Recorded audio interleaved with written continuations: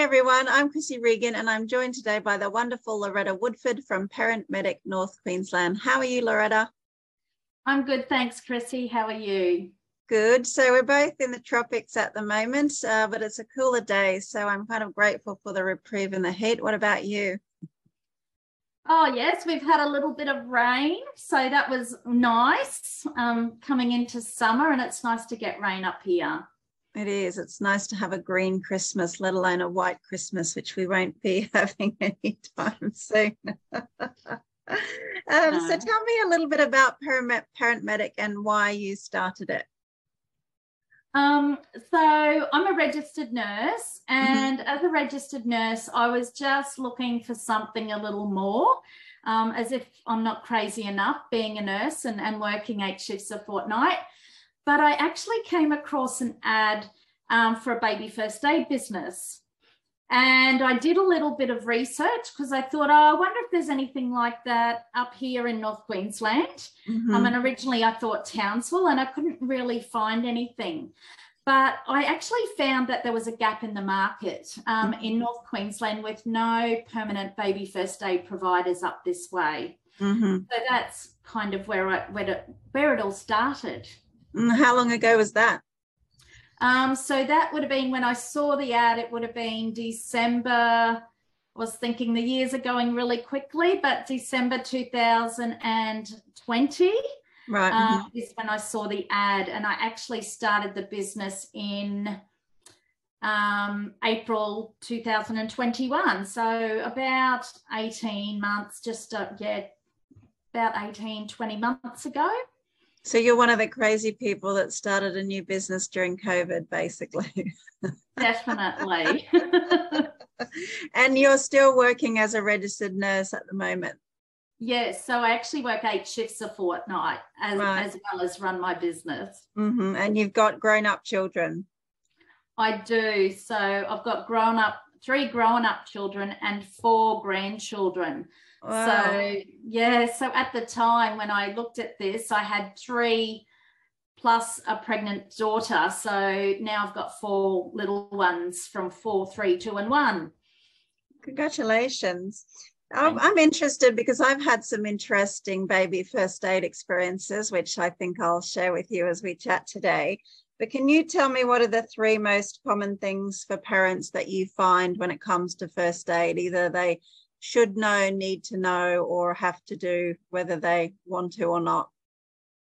I think we look at people basically come to me for first aid for things like choking. So choking and allergies, I think, are the 2 most sought after first aid topics. And that's because when our baby's around 4 to 6 months of age, they start solids. So people are worried about them choking on food and also allergies with certain types of food.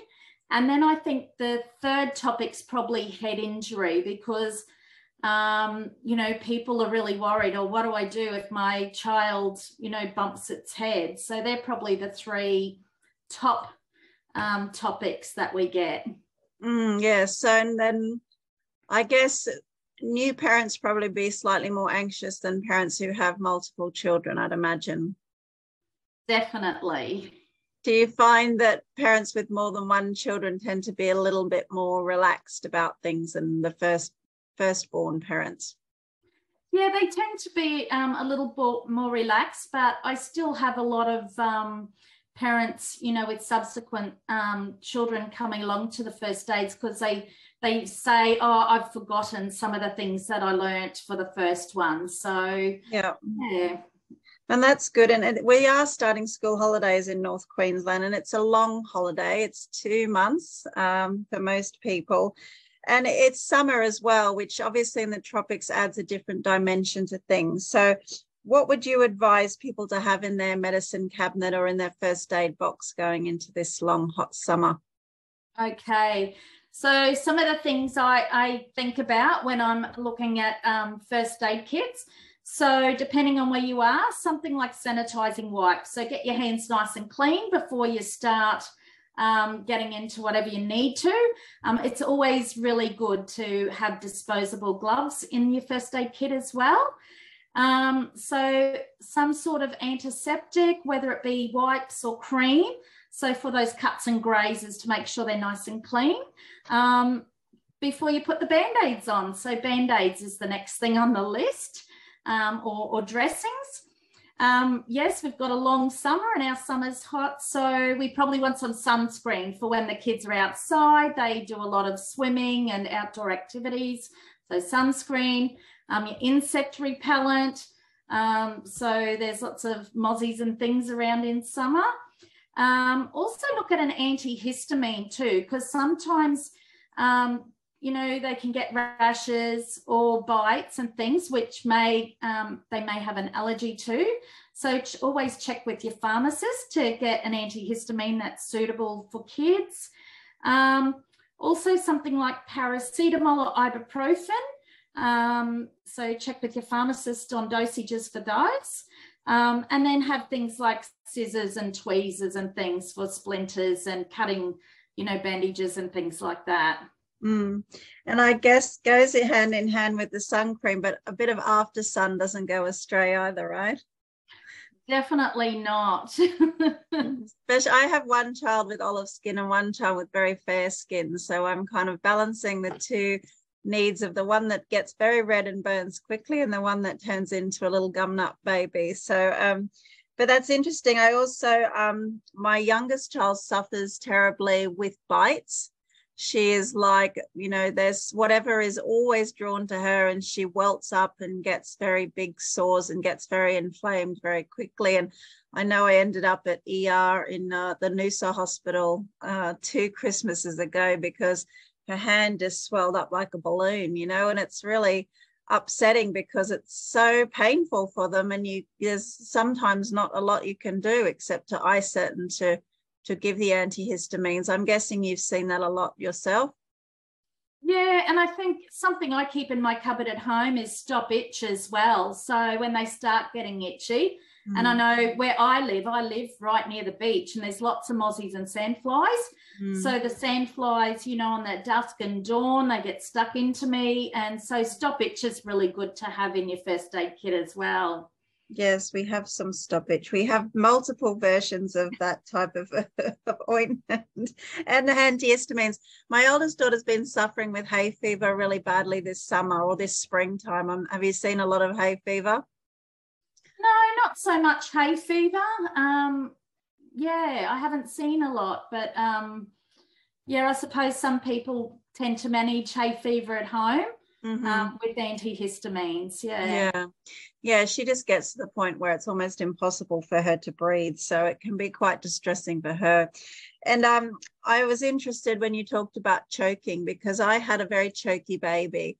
I brought my baby home from hospital, and within a few hours she started choking, and she would choke on air for no reason all the time. Feeding was a nightmare, mealtime was a nightmare, and so it was like 2.5 years of trying to keep weight on her while she was choking and vomiting a lot. So it was a very, very stressful 2.5 years of my life. And flipping her over and doing all of that, I'd be out in the park, I'd be at a train station, anywhere and everywhere you could think of, she would be choking.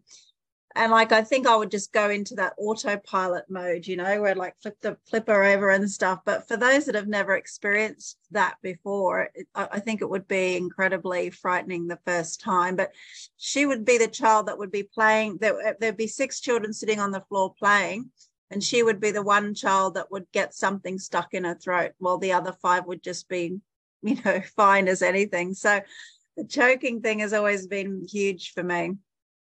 And it's very scary for parents too, because there's 2 types of choking that we look out for. So there's a partial obstruction.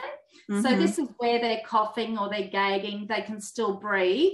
And, it's like Halloween when they actually have a lollipop and they don't actually chew it properly, and then that gets stuck, but they can still cough and things. So basically we don't really have to do anything with a partial obstruction, but then it's when it's a full obstruction, when they actually do stop breathing, and that's really scary. And that's when we give them those back blows and chest thrusts if we need to.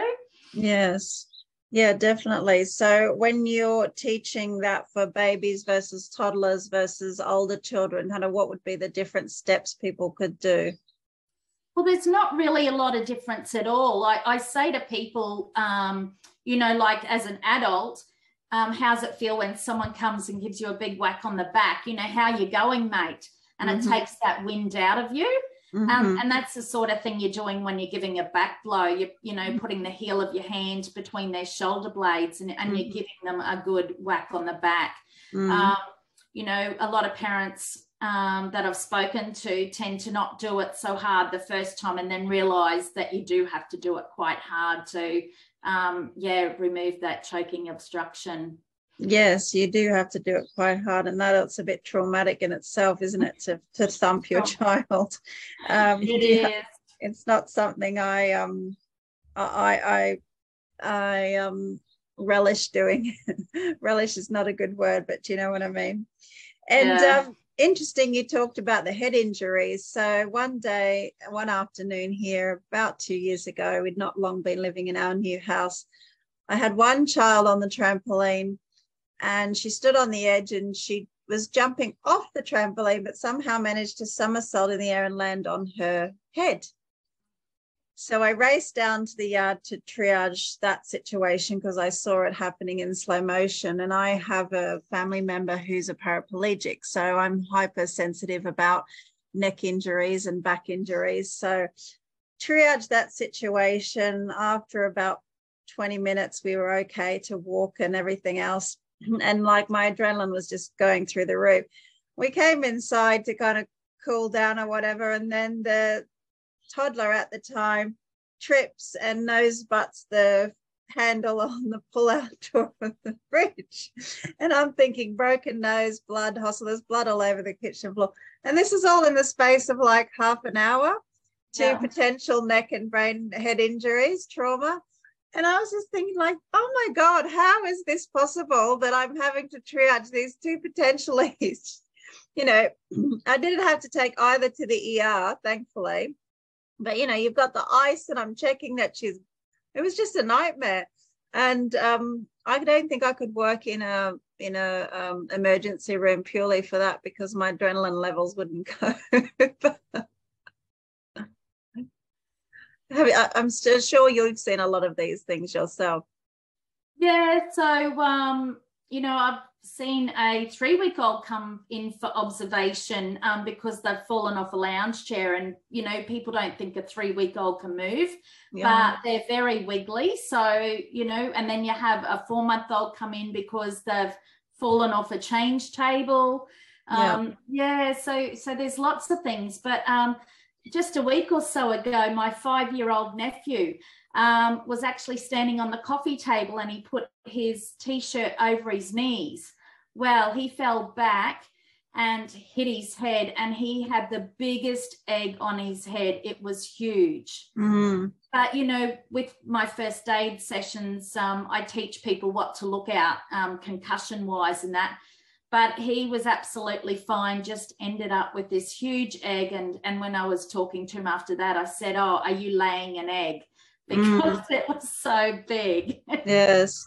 And so give us an insight into that then. When you're talking about concussion, what would you describe to people? Okay, so look at the signs of the children. So, okay, yes, they might have a lump. So you basically want, you know, we've always called it a googie egg or an egg on their head. So the bump to actually come out, or it might be a cut or a graze. We don't want a soft and spongy, you know, spot on their head because that's kind of inwards. So look for soft and spongy. You don't want loss of consciousness. So if they've fallen over and actually lost consciousness, that's a sign of concussion. Vomiting. So sometimes they might bump their head and they'll vomit once, but if they vomit 2 or more times, you should take them to ED and get them checked out because that's another sign of concussion. Seizures. So if they seize after a head injury, they might have uneven pupils, arm or leg weakness, confusion. So like it's hard to tell a baby's confused, but you know, a toddler, they might be slurring their speech or bumping into things or falling over. So there's some of the signs you need to look out for when you're looking at concussion. Yeah. Yeah, it's pretty scary because I've had both my kids have head-butted things, the tiled floor or the door frame, and another, I've had these massive things, and like it's just so upsetting as well, because in those 15 seconds it happens when you see it happen to the time they first start screaming, because they've now registered what's happened. It's like an eternity of time, isn't it? It is. And people just, they are very scared of, their children being hurt, and they do rush off to the emergency department. Mm-hmm. So I think it's good for parents to know what to look out for, because they get to emergency and, they might be sitting there for 4 hours of observation while their child's jumping around the bed, being alert and interactive, and they're thinking, oh, why am I sitting here? Yeah, I keep arnica gel and ice packs on hand for those headbutts. Definitely. So what's one thing that you would teach parents about first aid? Just one thing, if you could. I think try not to panic. I think the very beginning is just take a deep breath and try not to panic, because I think that's really important with first aid. You want to help your child when they need you the most. So you just need to take a deep breath before, you actually decide what to do. Yeah, that's good advice, because I'm a helicopter parent. I freely admit that. But it took me a long time to make my babies, so I don't want to have them injured or lose them in any way. So what advice do you give for helicopter mums like me? Oh, okay. I was going to say try not to wrap them in cotton wool. And it's really hard, when you are a protective parent and you want to do the best for your child and, keep them safe. But I think it's really important as well, to let them explore, let them climb, let them get dirty, let them play alone. It's good, like getting dirty and building a bit of immune system. They, might get a graze on their knee or a bump on their head, but I think it's good just to let them, slowly, because sometimes it's hard to do these things. But just let them do some things, and have a little bit of independence. I try to remind myself of this because I grew up on a cattle station, so we didn't have a doctor nearby. My parents had 4 kids by the time they were 26, and we were very much free range. They didn't know where we were from breakfast till dinner time, and we just came home when we were hungry. Yep. So we were out encountering all manners of, deadly animals and, fighting and building bridges and forts and all kinds of things, and riding my horse bareback with no helmet on all over the place. So like I had that very free childhood where I was, all the time injuring myself. And now I have these 2 kids who I'm trying not to, wrap in cotton wool, but also there's a bit of a balance between what I had versus what they've got. You know what I mean? Yes. But one thing I'm very grateful for is when I lived in the UK, I spent 2 years training with St. John's Ambulance. So I had a lot of base and first aid training across, and I've had to be first responder in a lot of emergency situations. Unfortunately, generally those that involve a lot of blood. So I've had to deal with that a lot and out and about in public and stuff. So when it comes to things at home, I probably am one of the best people that you would want to have nearby when things happen. But equally, I do know that for a lot of people that don't have that same level of awareness, things can go wrong very, very quickly. And whenever I see a child is lost to something like choking or accidental, I call it maybe accidental neglect, where people might be too carefree, or the child's run over by a car, or, all of these things that can happen through misfortune and everything else. It just makes my heart break, and I just really want to help parents as much as possible, you know, keep their children alive and safe. And I guess that's your overwhelming mission too. Definitely. I mean, you know, our little people are so important. They're so precious to us. And I'm so passionate about teaching parents, you know, what to do if they need help or if their child's sick or in an emergency. It's really important because we want to see them grow up. Yeah, well, thank you for filling that gap in the market. And I was discussing with you recently, I'm on a little bit of a mission at the moment to help identify the difference between hustling and helping. So hustling is when we're out rushing to get things done and build a business and do our job and make money and all the rest of it, versus helping, which is that unconditional support and goodwill that comes with giving back to our community. And through helping in one area, help comes to you in another area. And that's certainly my experience, because I help a lot of people and those people don't directly help me. But in helping those people, a lot of other people who I don't know or who I do know, they come to help me without me asking them. And I'm just kind of curious to get your views on the helping versus hustling effect, because I know that Parent Medic is a social enterprise, and how you've kind of positioned your business in your mind. Yeah, so I love the idea of social enterprise. It's basically good people doing good. So as a social enterprise, I'm able to go out to rural areas, you know, where they don't have a lot of services, or they might not have a birthing hospital, for example, and they're traveling a couple of hours to birth children, or it might be a 3-hour drive, you know, if their babies are in NICU or special care. So one of the good things that's happened is that the Whitsunday Regional Council employ me, and I give a discounted price, so I'm not making a lot of money out of it.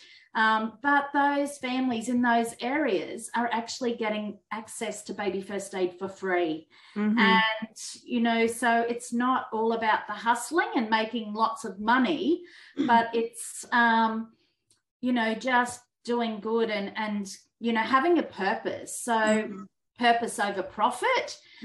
Also going into communities like Indigenous communities. So I've worked with TARS in Townsville and AT6 in Mackay, and also like Share House, where, you know, they're families that may be, you know, without accommodation or becoming, you know, without accommodation, and Share House help them out. So I can go into them, and, you know, all these people have been able to access this information for free. So I think, and like you're saying, you know, yeah, it's like manifesting good, I suppose, or manifesting help. So, you know, you're helping people directly, but they're not directly coming back to you. But I find, like, in the business circle and the social enterprise circle in Townsville is absolutely amazing. You know, gone are the days where we held the secrets and didn't tell anybody what our business was about. But we have so many good people, and, you know, especially in North Queensland, we have a great circle of business people that help each other out and are there to help each other, which is fantastic. Yeah, and it creates its own kind of circular economy, doesn't it? It sure does. And I call it the circle of goodwill too, because when I see people offering unconditional support versus what I call transactional support, give me money and I'll support you, that's the transaction as opposed to goodwill. Goodwill support brings with it its own rewards that are untangible and intangible and what's the word I'm looking for? Like unrecordable. They're the qualitative measures as opposed to the quantitative measures. Do you know what I mean? Yeah, and it gives you the warm and fuzzies, doesn't it? It's that's like, right. Yeah. You know, I think that's it. So, but yeah, I think as well, you mentioned about good for good, and it's almost like you're using your skills, or you're making your skills that you've been fortunate enough to gain over the years available to others, and you're you're creating your own legacy of giving back through using the skills and experience that you've been fortunate to learn. Yeah, definitely. I think it's so important to actually give, I'm just so passionate about it. And, like if you can save children's lives and things, that's really important. But, another thing that my business does is by educating people and empowering, parents to look after their children, we're actually taking some pressure off our emergency departments. Yes. So as we know, all around Australia at the moment, the ambulances are ramping and taking longer time to get to emergencies, and the hospitals are overloaded, and and if I can just educate people to know how to look after their kids in their own home rather than rushing to emergency if they don't need to, then we're actually alleviating that pressure as well. So it's a win-win for both, isn't it? Absolutely. Yeah, I think we could all benefit from a bit more knowledge around how to look after ourselves as well as our children, to be honest, because spending time at the hospital, with all due respect, is not my favorite thing to do. No. I've been there far too much in my life. So thank you for joining me. I think I just wanted to kind of close by saying, okay, well, give me a brief insight as to what areas you cover and what services you have, and if people want to reach out to you, how they can do that. Okay, so the topics we cover, we do a 2-hour session. So that can be in your own home, or we do public sessions in Cairns, Townsville and Mackay, but also remembering the Whitsundays have sessions ongoing in Bowen, Collinsville, Cannonvale and Proserpine. But I'm open to going to other areas right up to Cairns, Atherton, Tablelands, right throughout. I was in Moranbah a fortnight ago. So yeah, just yell out. So we do breathing, we do CPR, poisons, burns, allergies and anaphylaxis, choking, head injuries, amongst others. So there's lots of topics we cover. I'm Parent Medic. If you look up Parent Medic North Queensland, we've got Instagram. We're on Facebook. For the business world, I'm on LinkedIn. And yeah, we've got our website, parentmedic.co, and I'll be on TikTok very shortly. Wow, congratulations. My daughter says, Mum, can we do TikTok? And I said, no, we cannot. I'm not ready for another platform. That's awesome. And you mentioned earlier that to me that Parent Medic also has a hub in Victoria. So I'm assuming that there's people in Victoria like yourself offering a similar service. Yeah, so there's 2 ladies like me. So they're both nurses, and they're actually located in Victoria. So that's Parent Medic Victoria. One of the girls lives in Melbourne and one of the girls lives in Geelong, and they offer services right throughout Victoria. In saying that, we also have an online product as well. So if people can't actually get, into a face-to-face first aid session, contact us anywhere around Australia, and we can put you in the right place to our online product as well. Well, thank you very much for the valuable work that you're doing. My brain's ticking over, so I'll be sending some people your way soon. But if people want to reach out to you, like they said, they can contact you on your socials, and I'll put the links also in the notes to this interview. So have a lovely Christmas. Stay hydrated. Yes. Dehydration, that's a whole different story for parents as well as children, right? Exactly. Yeah. Right. Thank you so much, Loretta, and I'll talk to you again real soon. Thanks, Chrissy. Bye-bye.